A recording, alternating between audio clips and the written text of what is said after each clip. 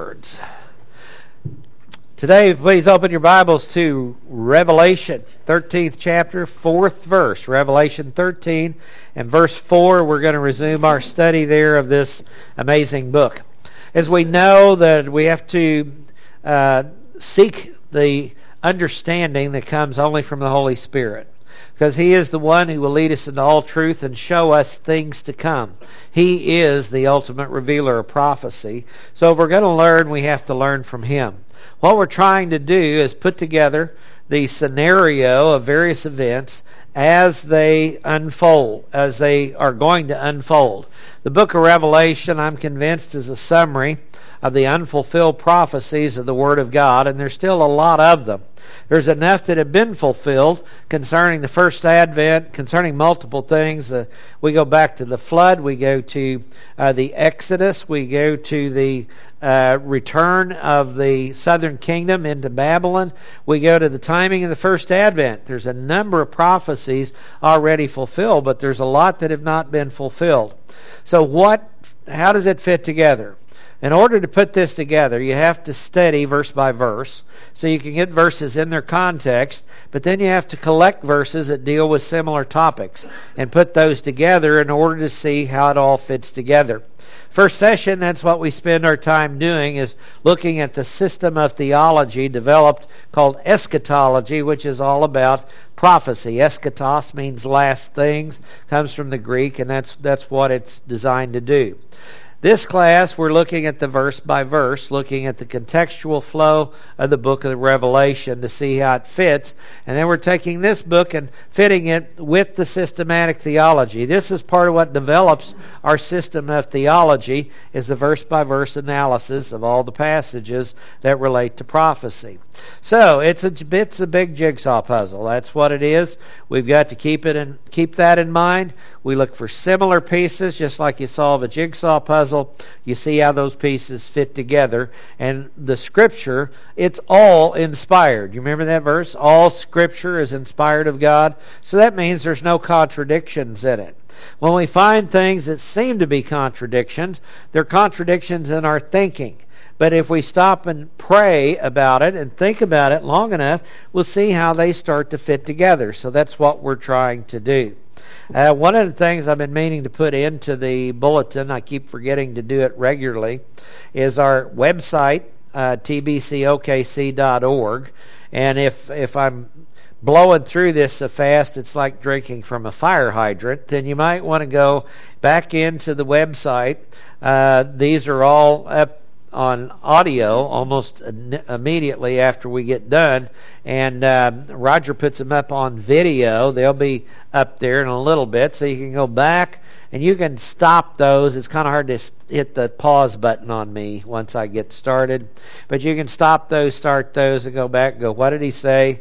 Is he crazy or not? So I mean, you're going to have time to look at this from another direction and try to get just a better grasp of it. So when somebody asks you a question about this crazy book called Revelation that they don't remotely understand, you might have some kind of answer for them that you can lead them, first of all, to Jesus Christ if they don't know Him already, and second of all, to His Word, ancient words long preserved for our walk in this world. Let's pray about this before we start.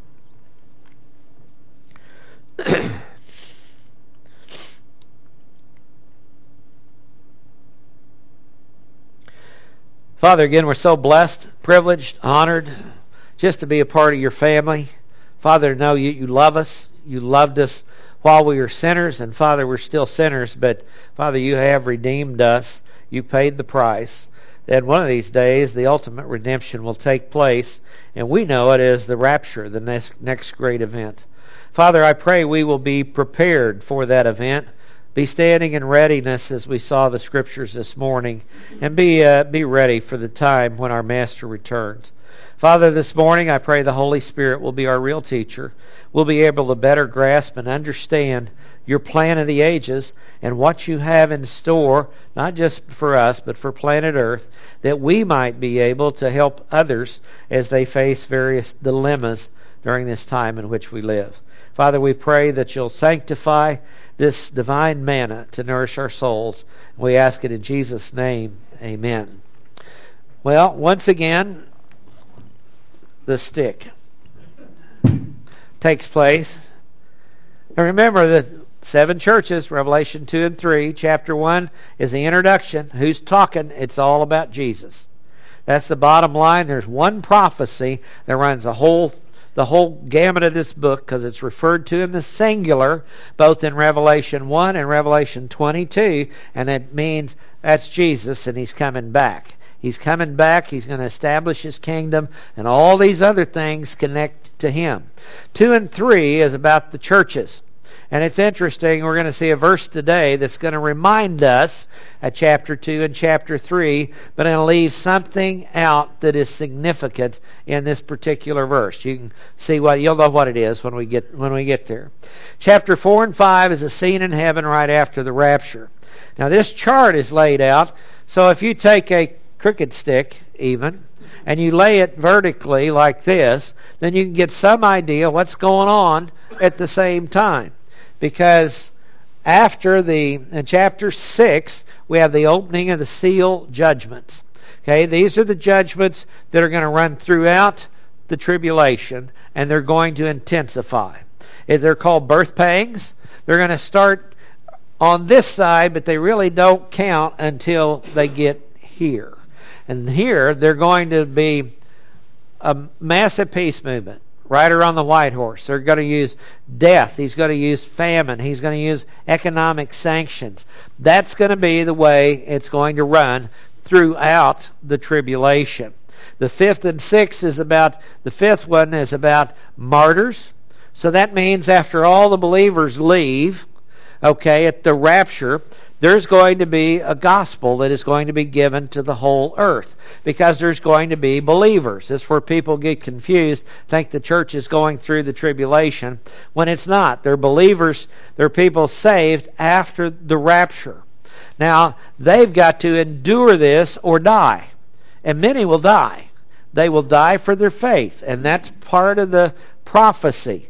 Does that mean God's happy with people dying? Well, no, not really, but if they die for the right cause, they come into His presence for their ever to spend eternity with Him. Now, what happens right after the rapture? There's a lot of things that happen. We have 2 witnesses. We learn about them from Revelation 11 because the book is put together topically. So you have to study the topic and see where it fits on the line, on the timeline. 2 witnesses come along. First half, how do we know that? Because they are out in the desert for 1,260 days. We have a time tag. 3.5 years, roughly. Who are they killed by? We remember the Antichrist, the beast. He kills them. They lay in the streets of Jerusalem 3.5 days, and then the whole world watches as they're taken into heaven. Okay, that's the 2 witnesses. Moses and Elijah, people from the past, is what it certainly appears to be. Probably the 2 witnesses to the transfiguration of Christ. We have an angel comes through from Revelation 14. We haven't got to that chapter yet, but there are 3 angels come through, and it's all clumped into topics. Okay, now we're going to talk about angels. Chapter 14, verses 6 through 9, 3 angels. First one comes through and gives the gospel to the whole world. So that's how the whole world gets the gospel and people get saved. I suspect while people are still looking up into the sky, the angel's going to come through, light it up, and go, okay, listen up. I don't know exactly how he'll use the wording there, but everybody's attention will be focused for a second and probably looking up. And I suspect that's when they're going to hear the gospel in their own tongue, in their own nation. Angels are more powerful than we can imagine. So here it is. Here is the gospel. People get saved. Out of that, along with these 2 guys, 144,000 male virgin Jews, not Jehovah's Witnesses to be, but male virgin Jews. They will be Jehovah's Witnesses, actually, but they'll be the real ones that are there. And one thing these people know is they know that Jesus is God in the flesh. That's how they get saved. That's how they get saved. And then these 2 guys in red down here, Those are the two bad guys. Those are the two beasts. This is Revelation 13. This is the chapter we're studying right now. Now, they're going to be functioning, see, up the two witnesses up till the midpoint, and they're gone. They're taken out of here. This first angel comes through. There'll be another angel. I suspect, though I can't prove, it'll be on the anniversary of the rapture. That's just my best guess. Because this second angel is going to come through and say, fallen, fallen is Babylon the Great. Basically, you better figure out what Babylon is, and you also better go with the prophecies that say, if you're living there, get out. Okay? Because that's what the prophecies are. Fallen, fallen is Babylon the Great. That's going to be religious and economic Babylon we haven't got to yet. That's chapter 17 and 18. The Antichrist is going to be directly involved in the destruction of religious Babylon. And we'll see him again in chapter 17. The third angel, probably again on the anniversary, don't take the mark of the beast. Now, this means that the beast is rising to power, and as we study passages, he takes a 10-nation confederacy. He defeats 3 of 10 nations in his rise to power, and he's going to consolidate it into an 8th kingdom. Now, we'll get into more of that at chapter 17, but that's kind of where we are. Along after the silence in heaven for about a half an hour, about half the trib, the trumpets start blowing. First 4 trumpets come along, and they are more judgments on mankind. Demons out of the bottomless pit, a star falls out of heaven. That's where these come about. And then we find 3 more trumpets, 5th, which are the first to second and third woes, 5th trumpet and 6th trumpet shortly after the midpoint of the tribulation. 7th trumpet opens up the last judgments, the bowl judgments that will occur. Now, part of what we're looking at here, how long does the Antichrist rule? Now, he rises to power the first part of the tribulation. But many say the tribulation coincides with the 7-year covenant he signs with Israel. But that's not what the evidence shows, and we're going to see part of that evidence now. He will sign a 7-year covenant, but the covenant is not contemporaneous with the 7 years of the tribulation. All the Scripture says is he will sign a covenant for 7 years. Now, how long will he actually be there? Because we've already seen that here's this creature, 7 heads, 10 horns, and all that. And I actually got a photograph of him this last week. So I meant to bring it, and I forgot to bring it. I'll bring it next week, the photograph of this particular creature. But about halfway through, the old devil gets thrown out. And the devil and this beast out of the sea, they get into cahoots with each other. And it looks like the devil indwells this creature because he gives him all of his power and all of his authority. And see, that's where we are right now in chapter 13. So I'm going to read the first 3 verses we covered last week. We're in about the middle point of the tribulation. And it says, and he stood on the sand of the seashore, and he here that we're looking at is the dragon. Okay, the dragon stood on the sand of the seashore, and I saw a beast coming up out of the sea having 10 horns and 7 heads. That's the one I have the photograph of. I'm going to share with you next week. And on his horns were 10 diadems. And on his heads were blasphemous names. Now, a lot of these connected Daniel, and that's what we did last week, was connect them to the book of Daniel, specifically into chapter 7. And it says, and the beast that I saw was similar to a leopard. His feet were like those of a bear, his mouth like the mouth of a lion, and the dragon gave him his power and his throne and great authority. Now, you start connecting the dots on this. You find out in 2 Thessalonians 2 that the Antichrist takes his seat in the temple of God and he proclaims himself to be a God. Okay? And he will put an end to sacrifice, the regular sacrifice. In the tribulation, we're back in the age of Israel. And so the animal sacrifices will start again. And when this beast takes his seat in the temple of God, that's in Jerusalem, he's going to stop those animal sacrifices that the Jews have started once again. Now, in verse 3, it says, I saw one person out of his heads. Now, this is a very literal translation. We spent a lot of time on the verse last week. This is the passage that people take and they say, well, it's got to be John Kennedy because he was shot in the head and he's going to be coming back from the dead. Okay? Not John Kennedy. Also say Hitler because Hitler committed suicide, shot himself in the head. Well, he's coming back from the dead. They've claimed it's multiple people throughout history that somebody got shot in the head and they have been taken from this fatal head wound and somehow they have come back. But that's not what the verse says. You have to go to the Greek and you have to let the Greek speak for itself. And when you do, it says, I saw one person, and this is a creature that was a person, out of his heads, out of the 7 heads, which we know are 7 anti-Semitic nations. The reason we know that, I've read ahead, I've read commentaries, people understand Egypt, Assyria, Babylon, Persia, Greece, and Rome.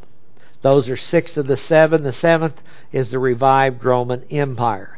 So it is a person that comes out of one of these, out of these heads, out of Egypt, Assyria, Babylon, Persia, Rome. People have said the Pharaoh of the Exodus is one who is potential for the Antichrist. They've gone back to Egypt. They've gone to Assyria, multiple Assyrian kings. When they get into Greece, Antiochus Epiphanes is one of the ones they look at in the intertestamental period. That's the word I was looking for. He was a nut. The Jews call him Antiochus the Nut. They call him Epiphanes instead of Epiphanes. Epiphany means to manifest oneself. So he thought he was a god, and he was certainly a type of the Antichrist, but he did not fit all of the qualifications. But it says one out of his head. So it is somebody from the past, like Moses and Elijah are out of the past. Remember that. Nobody has a problem with that. Having been slain unto death. So this is a person that was slain, and it says, and the plague of his death was healed. That fatal head wound is literally the word plague. Plague of the head of him is the way the Greek lays it out. Plague is used, I think, 18 times in the book of Revelation, and every other place it's translated plague in Revelation, except when they get here, they get cute with it. It says that he died of plague. Plague of his death. Whatever put him to death was plague, was healed. Therapuo. That means that there was treatment applied to the problem. And the whole earth was amazed after the beast, and I supplied the word came, after he came. It's somebody, from what it says literally, from the past. And you say, boy, that's just crazy as can be. Well, how about with cloning? You find it interesting in these last days, something can be cloned. And I mean, we're prepped for it. Isn't the world prepped for it? Have you ever seen Jurassic Park? I mean, how many millions of people have seen Jurassic Park over and over and over again?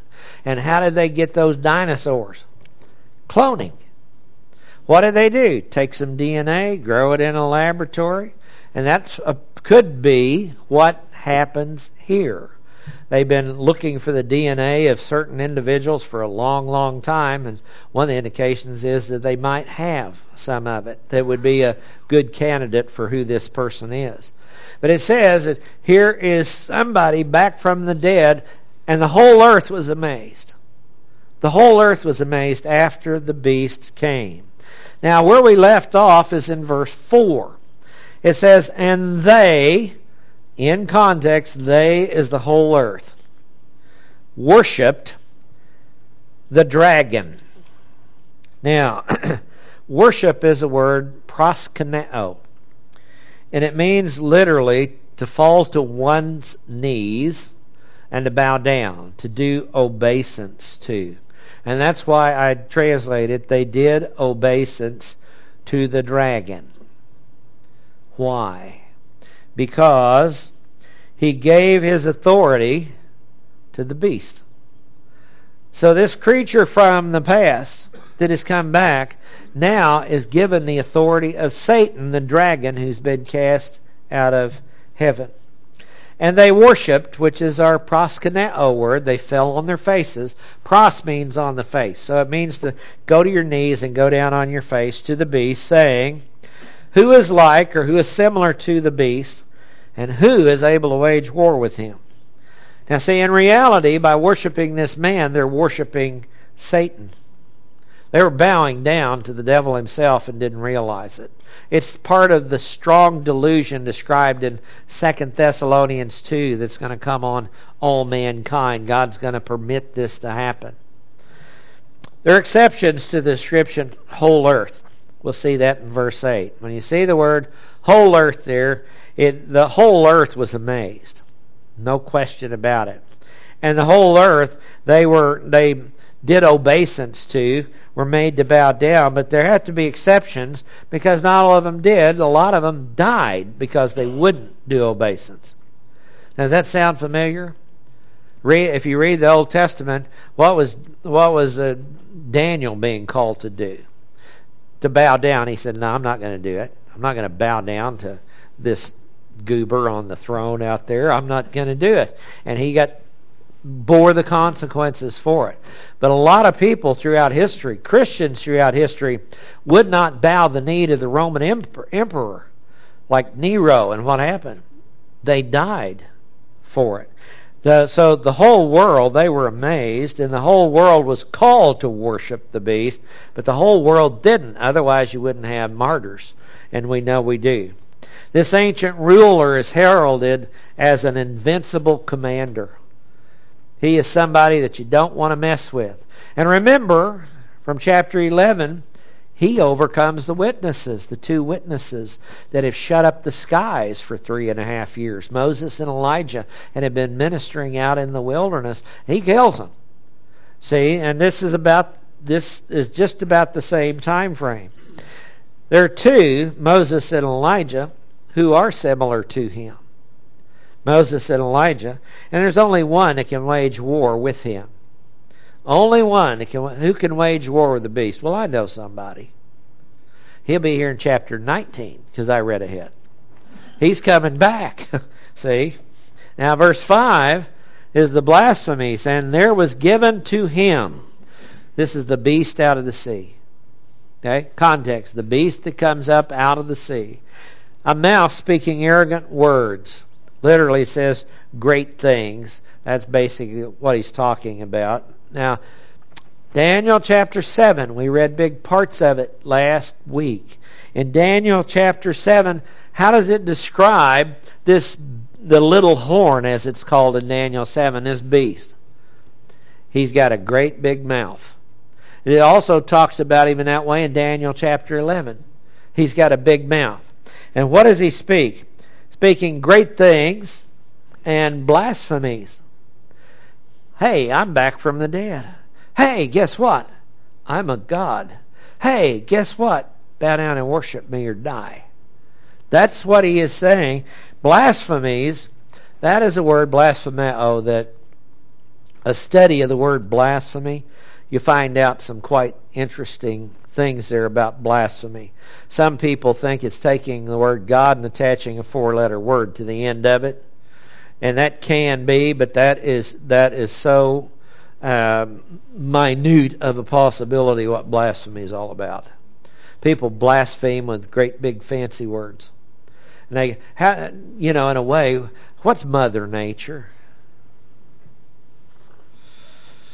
Mother Nature kind of indicates that all of us came out of Mother Earth, right? Think about that for a second. Is that of God or of evolution? Right out of evolutionary theory. You can find it in the Hindu scriptures. I've shown you the idols on the south end of India that actually have this stuff with Mother Nature in there. Is brought 1913 World's Fair from this little Swami Vivekananda, and he brought it over and brought that goofy stuff to the United States. Now, Mother Nature, and every time I hear a weatherman do it, you almost get kind of immune to it, don't you? Mother Nature's bringing us. No, Father God is bringing this. Okay, let's keep this straight, because in a sense, that is a subtle form of blasphemy. Nature is not our mother. God is our Father, and He's the one who brings us into existence, sustains us, maintains us. That's who He is, not Mother Nature. I could preach on that for a while. But look at this last phrase. An authority to act for 42 months was given to Him. Okay, when is the 42 months given to this beast to act? The beast now with the dragon giving him authority and his power. That's middle point. From the middle point to the end, because who's going to stop him? Jesus is, chapter 19. So how long is this covenant with death? It's signed for 7 years, but it doesn't last that long. It only lasts for 42 months. That's all the time that is given. Now, who also gives him authority? The devil gives him his authority. Devil probably said, I confer upon you 7 years of rulership. And God said, nope, time out. There's only about 42 months left. So you can have a free run to try and upset things all you want to, but it's going to end. It's going to end. The man will be a great orator. There's the passages in Daniel 11 that are pretty clear. He is a big mouth. He's the kind of person that sways people by the way they speak. You may have heard people like that before. It's just by their tone of voice. They just have a soothing voice.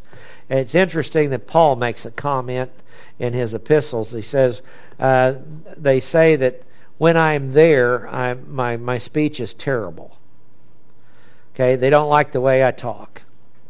And he says, then they also say, I'm nice and gentle, but when I write, my letters are bold because really I'm a coward. That's part of the attack on Paul.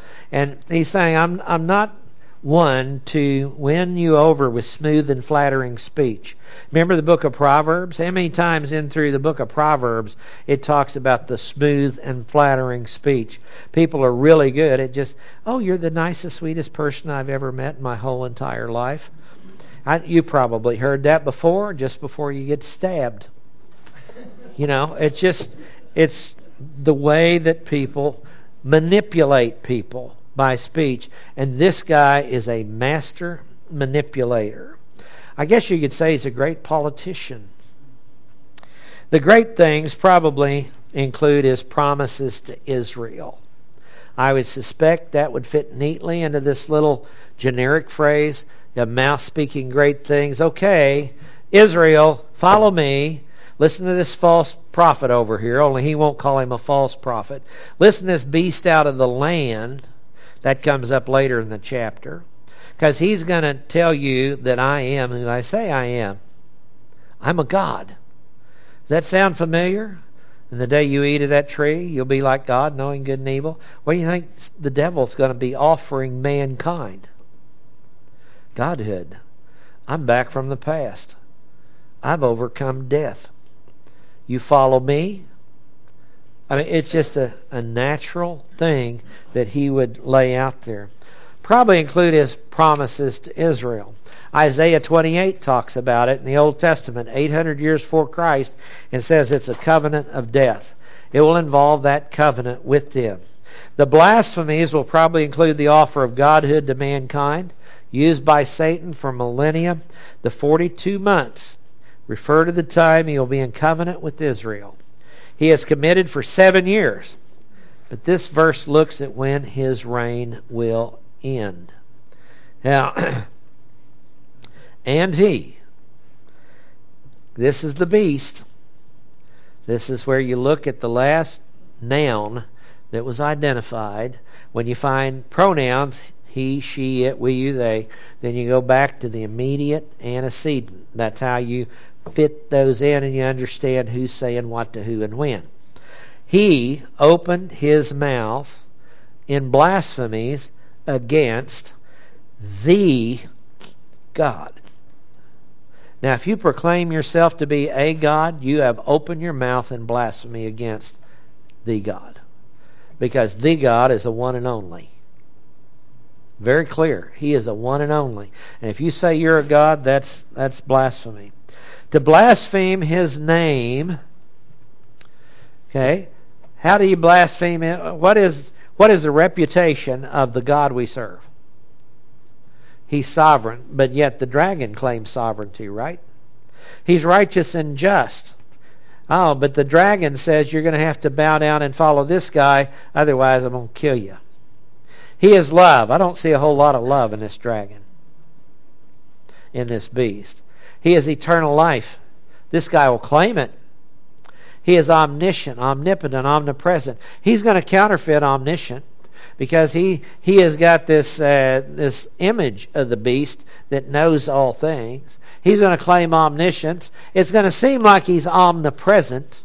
But it's interesting how he could seem like that in a society like this where satellites are watching us all the time.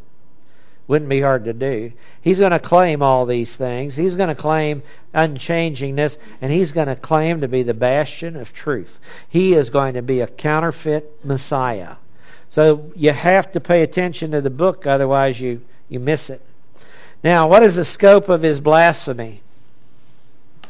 The scope of his blasphemy, he opened his mouth in blasphemies against the God to blaspheme his name and his tabernacle. His tent. Who's his tabernacle? That is those who dwell in the heaven. That's us. Those who dwell in the heaven. What happened to the devil and his angels? Got thrown to the earth. No longer could make accusations going back and forth to God, making accusations. Thrown to the earth. Who's left in heaven? Us. Who is he blaspheming? Us.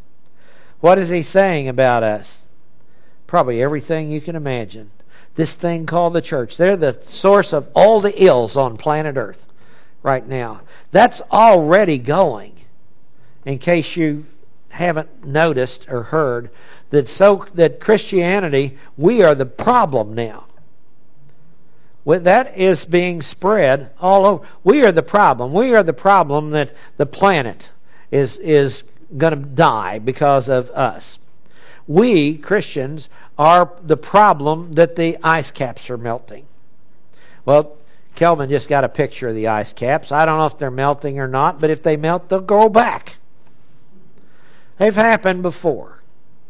They're not. So what if they don't? I find it interesting that people that were all on this climate change, global stuff, and how the oceans are going to rise 5 and 10 feet, spend $12 million on a house on the seashore. That doesn't make any sense to me. And I'm not even Jeff Foxworthy. That just doesn't make any sense to me at all, why you would do that. Now, he's going to pervert the significance of the rapture and the second advent in fulfillment of multiple prophecies. Multitude of pictures here. He's going to pervert it. Daniel 7 verse 8 says, a mouth uttering great boast. 7:11, using boastful words. 7:20, a mouth uttering great boast. 7:25, speaks against the Most High, and wears down the saints of the highest one, and intend to make alteration in times and in law. And they'll be given into his hand for a time, times, and half a time. 3.5 years, 42 months, 1,260 days. The Bible is consistent. When this guy rises to power and takes his seat in the temple of God, there's about 3.5 years left before the Lord comes back from heaven with his armies. Now, Daniel 8, 23, and in the latter period of that rule, when the transgressors have run their course, a king will arise insolent and skilled in intrigue, and his power will be mighty. But get this, not by his own power. Where did this beast get his power? From the dragon. Foretold by Daniel 600 years before Christ.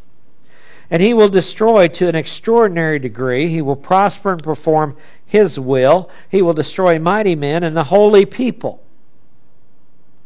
And through his shrewdness he will cause deceit to succeed by his influence.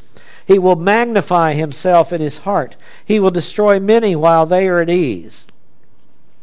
He will even oppose the prince of princes, but he'll be broken without human agency. And the vision of the evenings and the mornings has been told as true. Keep the vision secret, Daniel, for it pertains to many days in the future. How's he going to be broken? One little word shall fell him. A mighty fortress is our God. You remember that verse? One little word shall fell him. When the Lord comes back, he calls down fire out of heaven and takes out the king of the north. Ezekiel 38 and 39. He then basically tells Big Mouth to shut up. Isn't it interesting? Here's a guy that's all mouth. Almost. He is a mouth uttering, he's blaspheming, he does all that, and the Lord says, I don't know, stop it. Enough. Whatever it is, one word is all it takes. Now, how powerful are you when you're shut down by one word? One word. Daniel 11:36, the king will do as he pleases. He will exalt and magnify himself above every god. Does this sound familiar? This is Daniel. 2 Thessalonians 2 says the same thing. Takes his seat in the temple, proclaims himself to be a god. He says he will speak monstrous things against the God of gods, back to Daniel. And he will prosper until the indignation is finished. For that which is decreed will be done. Do you believe it or not? That's what was left with Daniel. There's quite a description of this man in the book of Daniel. It is carried out again and brought into the New Testament. Again, a summary of unfulfilled prophecies is found in the book of Revelation. And if you want to fill in the blanks, you have to take these pieces in Revelation and go back and find their context and other places that they're referred to in the Scripture. Now, blasphemy means to ascribe something to God that's not true. And this man seems to turn blasphemy into an art form. He's already at work now.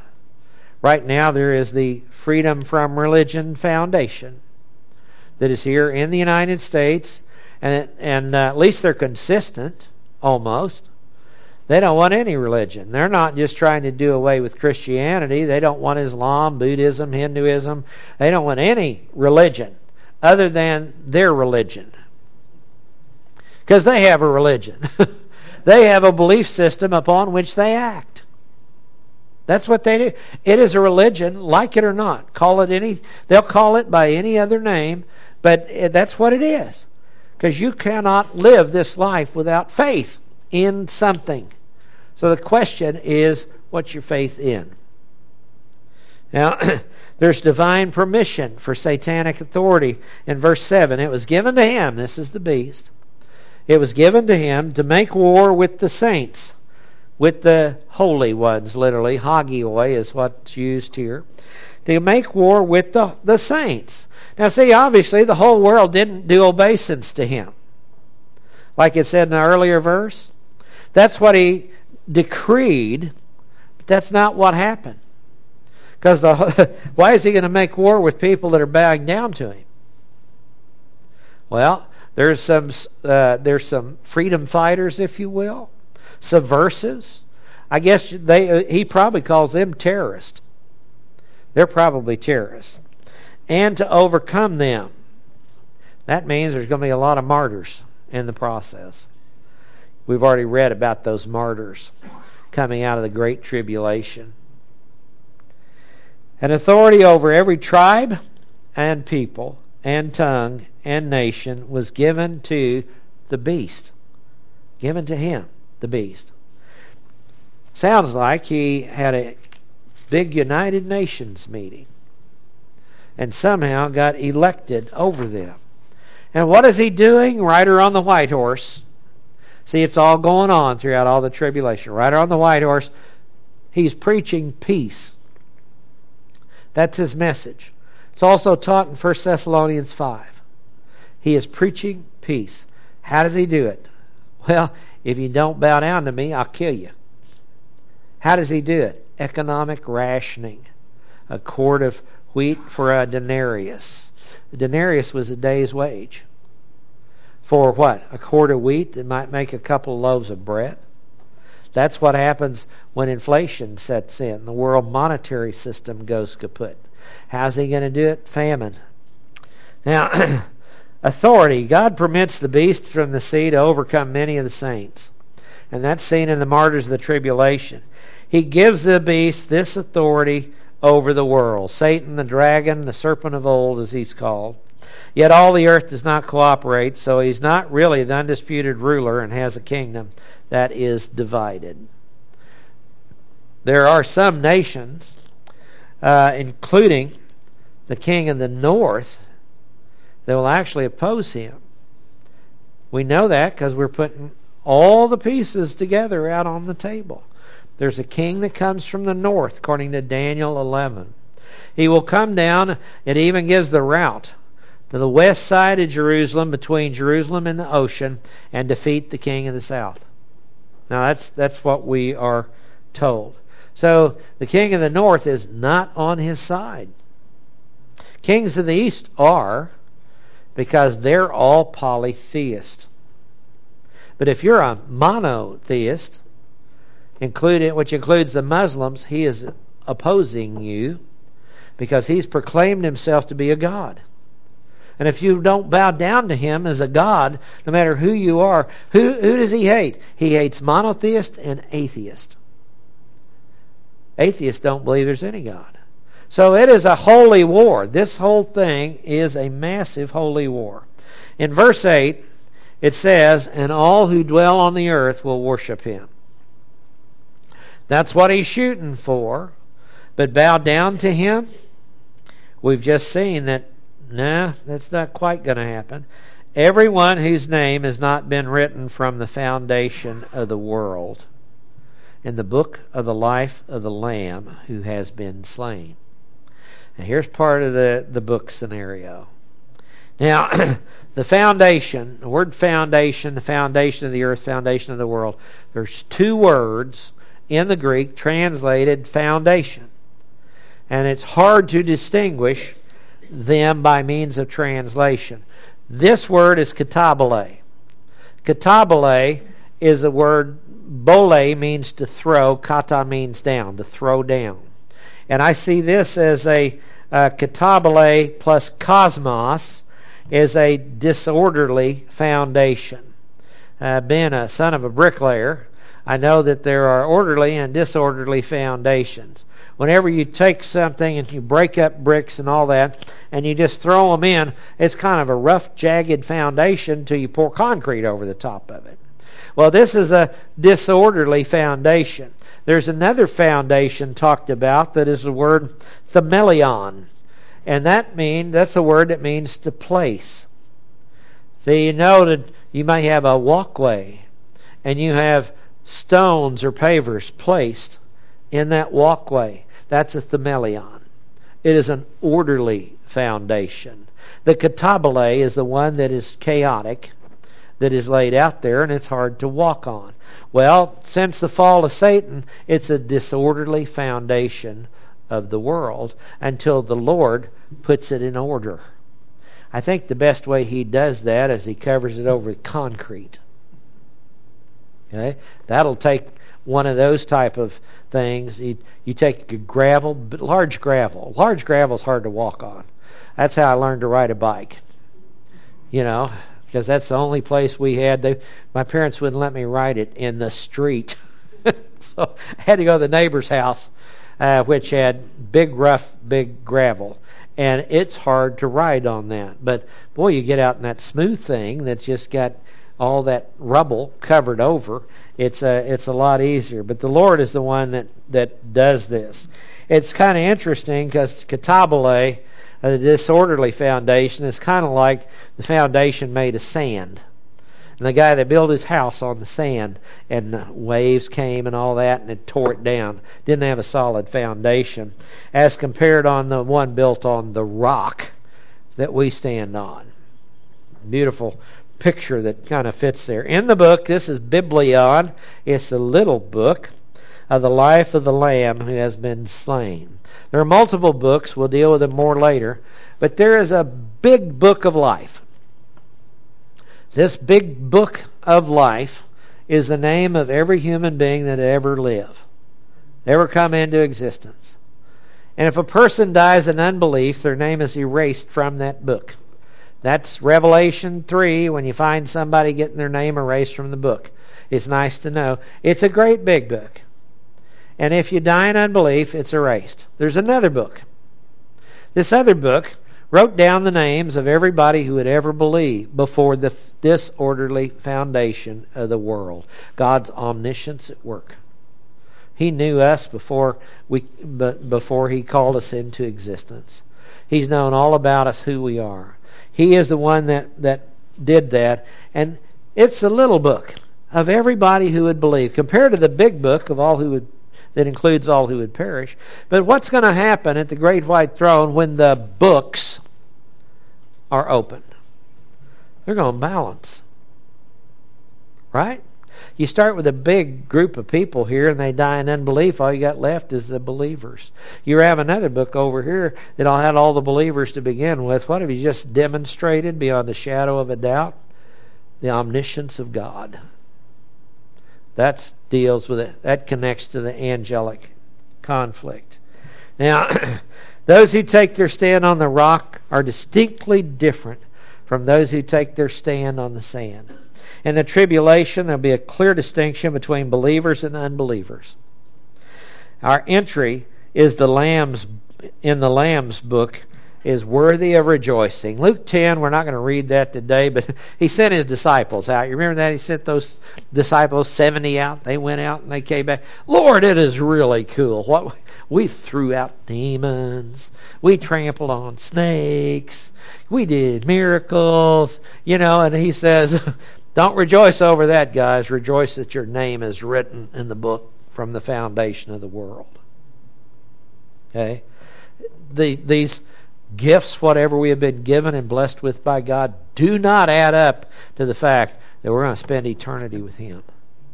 And that's the priorities we have to keep things.